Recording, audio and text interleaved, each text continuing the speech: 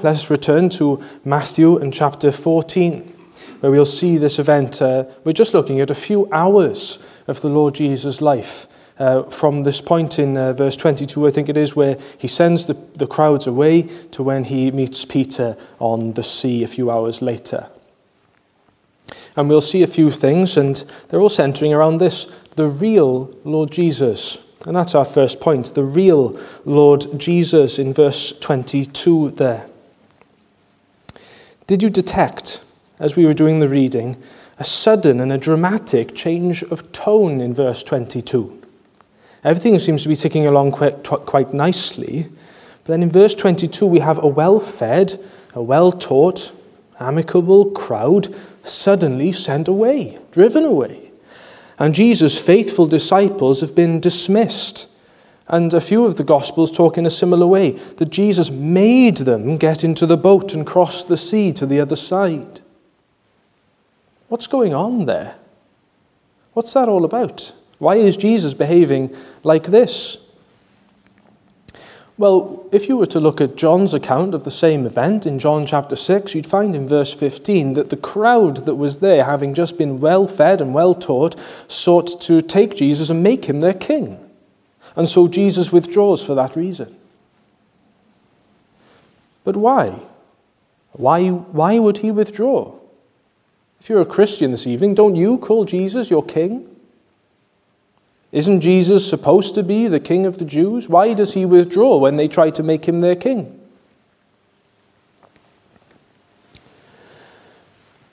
Well, you see, the crowd just didn't want to make him king. The crowd wanted to take Jesus and make him their king. A king after their own design, a king after their own liking, something comfortable, something convenient for them. You can read more about their real motives in John chapter 6 as well. What did they want? Did they want Jesus? No. They wanted his food. They wanted his miracles. They wanted his nice teachings on love and forgiveness, but they didn't want him. Now, in all of his complexity and brilliance, the Lord Jesus Christ is a real person, Jesus of Nazareth. But these people, they didn't care who he really was, the Son of God come down from heaven, or what he came to do, to die for sinners who will put their faith and trust in him. They just wanted his stuff. Interestingly, I don't know if you've ever thought about it this way, they wanted to make an idol out of Jesus, a caricature of the real person. It's a bit like how we might tell fabulous stories about King Arthur. We love the man, we love to tell stories about him and Lancelot and the Round Table, but we have no idea who he really is or was or whether he even existed. When we do that to the Lord Jesus, and we make out of him a caricature of the real person that he is, he withdraws himself and sends us away. Now, we are in a testing time as a church in the world and in the UK, and our real motives for following the Lord Jesus are going to be exposed. And now this is something to think about in this area. Are you content with the many ways in which church has changed in the past week? Are you willing to even give up more, so long as you can keep the Lord Jesus? Are you willing to be rid of all of those things that you've become used to and comfortable with and things that you like? But so long as I can have the Lord Jesus, I don't really mind about those things. Or is it the case that from now on you're going to be frustrated and disappointed until things can be back just the way you like them? That's a very difficult question. Now, don't get me wrong, I'm not saying that I'm content with this. Personally, I am dying to hear you all sing again here, and to pray with you all again in the hall, and to take the Lord's Supper with you again. But until then, you and I still have the real Lord Jesus Christ, if we are Christians, if we are believers. And he is enough. Come what may. This building could fall down, and still with the Lord Jesus, that is enough. It is better to be stuck at home, singing hymns on my own, with the Lord Jesus, than in church, in my pew, reciting the Lord's Prayer with my friends, but have a make-believe Saviour after my own liking. For all of us, for each of us, this is surely a God-given time. This is a once-in-a-lifetime opportunity in so many ways, but here is one: to examine our love for the church. To examine our love for the church. Is it purely for the things that we like? Or is it for him, the Lord Jesus, the real one that we're pursuing?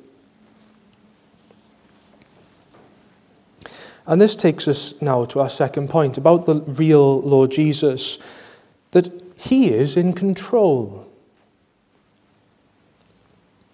You see, Jesus withdraws from those who don't want him, but just want things from him. And that seems to be, to us, a catastrophe, a terrible mistake, because it ends Jesus' ministry in Galilee. You know, the Lord Jesus never returns to Galilee with the same sort of following. In one verse, he sends away 5,000 men and all the women and children with them. And the next day, we read how he would disillusion even more people. They would go away to a point where he's only left with his disciples. And he says, are you going as well? Everyone is driven away. If you were there, if you were following the Lord Jesus, what would you think when you see him sending away all of the people that were following him? How can this happen? How can the cause of the gospel possibly recover? What is the world going to do without all of these followers? These verses show us that Jesus' success, who follows him, when they follow him, and for how far, is up to him. He is sovereign over his church. At his words, people come and people go. By his providences, those seeking their own sort of convenient and comfortable caricature are repelled, but those who want the real thing are drawn in. Until recently, I trust we were all concerned by dwindling church attendance and how few people in the UK were seeking the Lord. A few days later, we're concerned because this church, which used to hold hundreds of people, now holds 7. These are understandable concerns, but Jesus is not in the slightest bit concerned. Jesus will build his church without you and without me. With or without a pandemic, he is not fretting about the lack of meetings and events. This is liberating my soul, I don't mind telling you. Are you worried about the cause of the gospel now that churches are closed all over the country, all over the world? And believers or unbelievers, they're not being exposed to Christians. Fear not for the church. Fear not. Because Jesus teaches us in Matthew 14, and he's teaching us this very instant, right now, sitting in your living room, he's teaching us now that he doesn't need us. He doesn't need Heath Church to achieve his ends. If it pleased him, hypothetically, Jesus could close all the churches in the country. He could close all of the churches in the world, and hypothetically, he could put all the Christians in quarantine and lock them all away into their houses, and the gospel would still go forth to the ends of the earth. I will build my church. Not even the gates of hell will prevail against it. Some of you will know Psalm 127 by heart. It's not too long. Unless the Lord builds this house, they labor in vain who build it. It's God's house. Jesus is in control. I wonder if you ever thought about it like this over the past few days. Across this whole planet, people are now hidden away in their homes. And Jesus Christ is the only one who can go wherever he likes and do whatever he wishes. He is under no authority. There is no one else who can tell him where he ought to go, where he ought to be, that he shouldn't go out, that he shouldn't bother with people. You know, in the coming weeks, he is going to go home to home, building his church, edifying his saints, seeking the lost, saving sinners, forgiving sin.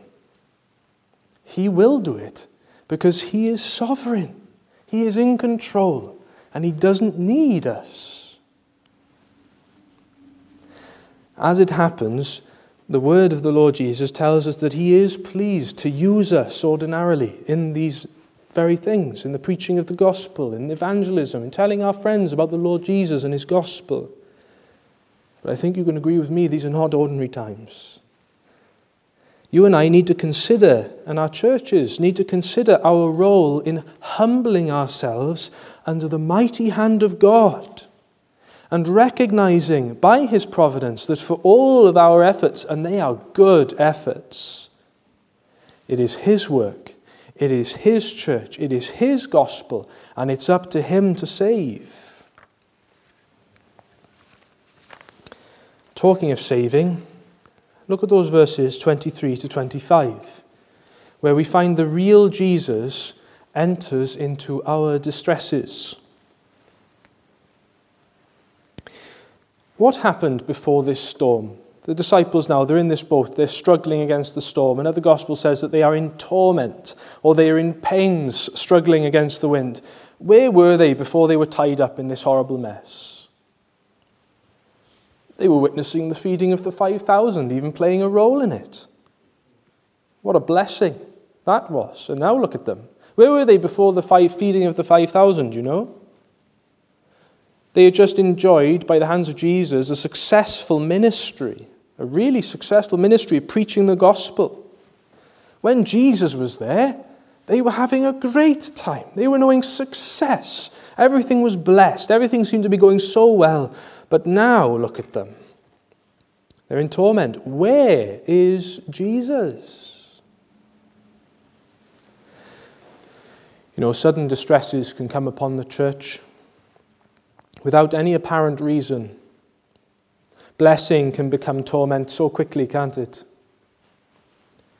The 1904 revivals gave way to the 1912 Spanish flu that killed millions, apparently. 2019 and the blessings of it gave way to 2020. And this virus is a plague on our land. We want the real Jesus. Where is he? Why are we in torment now? It gets personal as well, doesn't it? Many of us can say, last week I enjoyed spending the Lord's Day with my grandparents or with my children, and now I can't even touch them. I can't see them. And for some of us, we have already seen some of our loved ones for the last time. Some of us have to go and work in UHW and all the stresses that are in there. Some of us, even worse, have lost our jobs because of the economic uncertainty. Where is the Lord Jesus? I want the real Jesus. Why isn't he here now? The same wonderful answer for the disciples and for the church and for you is this, that he is on his mountain and he is watching and he is praying. The disciples were struggling, but they weren't alone. Jesus watched and prayed over them. The church in this world, she is in great distress, but Jesus is watching over her and praying for her. And you, Jesus sees you in all of your distresses. He knows the burden and the weight of it on your heart, and he bears it with you. He has compassion upon you. And as Matthew said earlier in his gospel, he bears your sorrows and carries your sicknesses, even in himself. To meditate on and to know that truth puts real steel in us. Some of us who know our Bibles remember in Acts where Stephen, the first martyr, he died full of strength and courage because he knew Jesus was watching and praying for him. How anxious are you about this virus? I confess to you all that this week my heart has trembled. I have entertained fear and faithlessness about it. But meditating on this has filled me with courage. We can go on, you can go on, knowing that the real Lord Jesus, the risen one who is in heaven now, is absolutely sovereign. He is in total control. He sees it all. And he sees you and he sees me and he knows everything about it and he is praying. But this next bit, it's just like our God. Because somehow, to him, it just wasn't good enough that God in the flesh would watch over us and pray for us. It just wasn't good enough. For him, he had to send him personally to us. Imagine being in that boat. The elements are against you and you're fearing for the future. You fear for your family and how they will cope. You are frightened for your parents, frightened for your children. And some of these disciples are related. They're frightened for their families' lives, even with them at the time. Can you identify with that?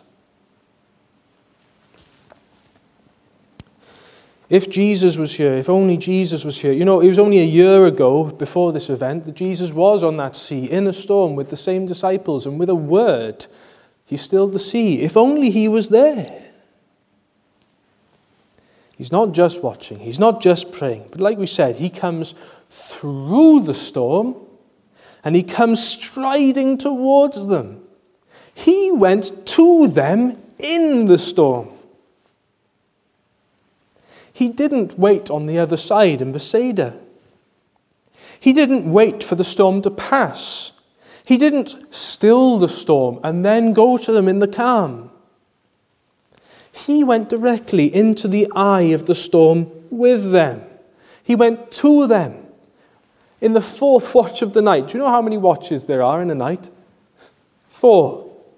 In the last, in the hardest, in the darkest, when they're feeling at their worst, when they're at their weakest, he goes to them in the storm and says, "It is I.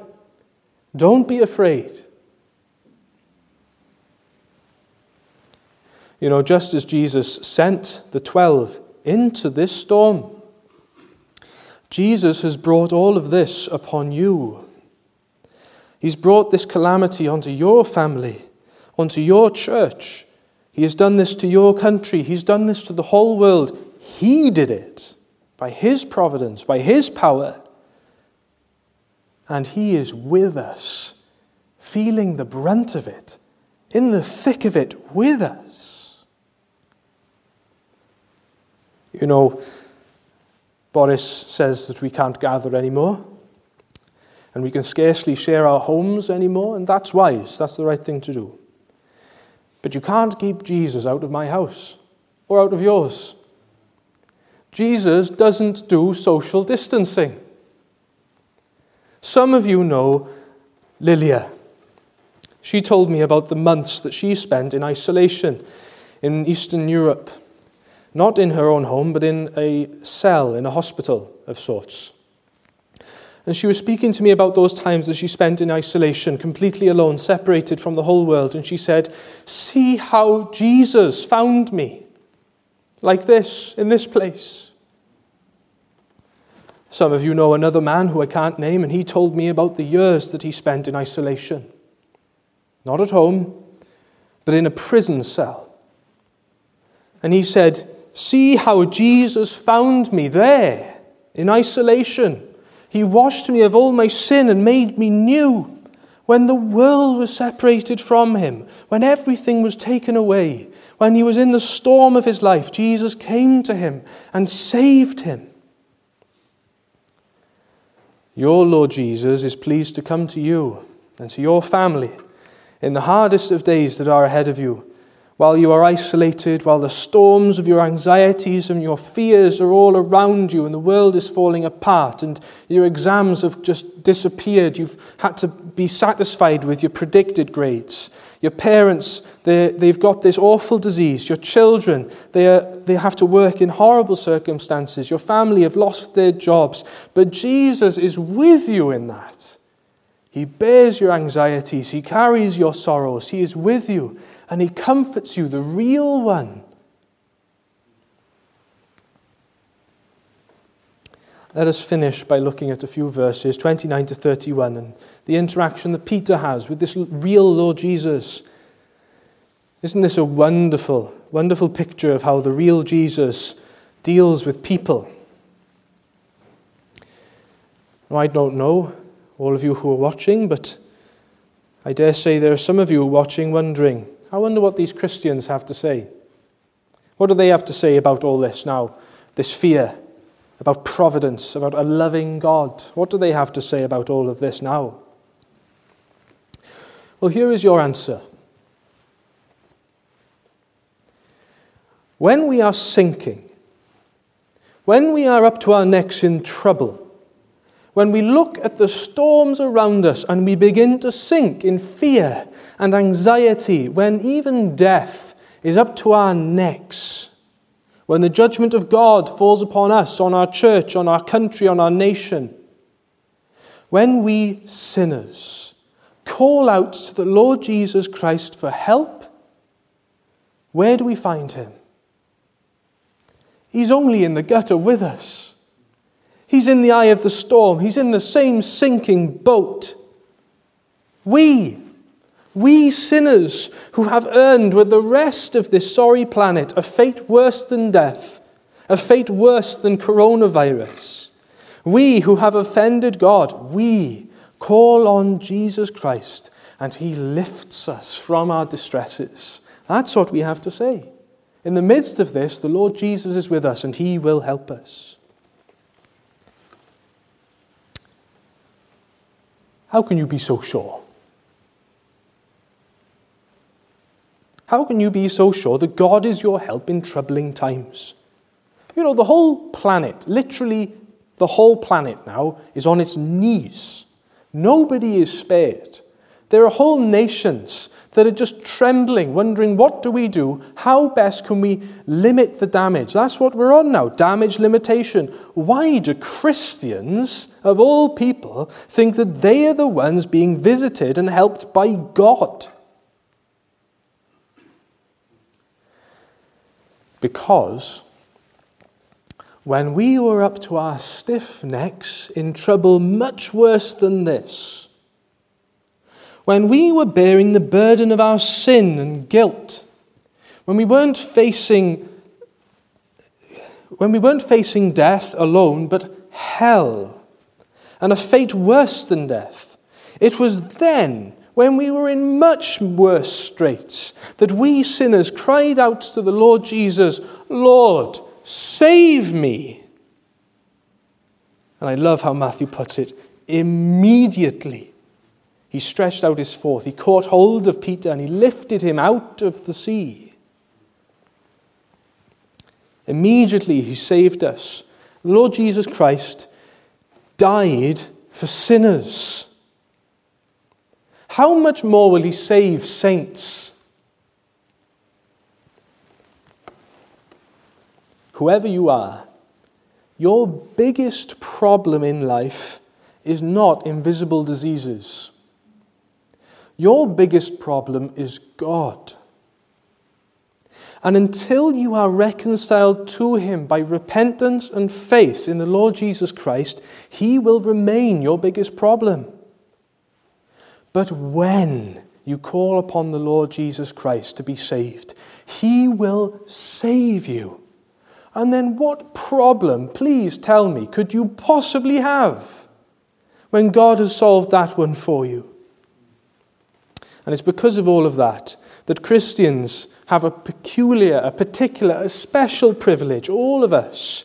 We see the calamity that has befallen our country and our globe, and we say, God dealt with my sin. He can deal with this. He saved my soul. I need not fear death. He saved from my family. I don't have to fear for them. This strange providence that has come upon us all, it doesn't stop the church, and it doesn't stop Jesus' love to you or to me. Now, we'll actually close with this. You know, the very next day, you can read about that in John 6 and from verse 22 onwards if you wish. The very next day, Jesus re-encounters the same crowd that he sent away that we've just read about. He sends the crowd away, crosses the sea with the disciples, and the next day he meets the same crowd. How did they get there? Some may have walked around the sea, I don't know, but many, no doubt, many of them crossed the sea and went through the same storm. But because they were looking for a made-up caricature of the Lord Jesus, because they were looking for their own sort of king that they could put into their pocket, not the real thing, they had no relief in their storm. They had no hope. They struggled through it all on their own to come out the other side, because Jesus went to save those who were after the real thing. If you have the wonderful, completely incomparable privilege of having the Lord Jesus Christ as the King of your life, then you can expect his watchful care, his praise, his presence with you in your distresses. You can expect him to be there, to bear it with you and to save you. But if you don't have him, then you really are alone in the next few months. You will have to fight this virus. You will have to fight death and grief and sorrow and angst and the anxiety of it all and the pain, all without him and without hope. But if you just call on him, Lord, save me, he will. Immediately he will stretch out his hand, he'll grab hold of you, pull you out of the water and say, "Oh, you of little faith, why didn't you call on me earlier? Why did you doubt?" That is our real Lord Jesus, a real person, a real king, who really is control of all of this, of the whole world, centuries and centuries. He's just in control of it all. We need not fear for the future of the church or our lives or our family. This is the real Jesus who comes to us in our distresses and bears them with us. It's the real Jesus who will save yet. He'll save you. He'll save your family if you will call on him. He'll save from all sorts of people. And when we do come back to this place, there will be people who have never, ever experienced church like it before. They will have been saved in the most dire of situations with this thing that's grasped hold of our country. And then they'll come to church for the first time with all of us. What a day that will be. And we'll sing his praises. Amen.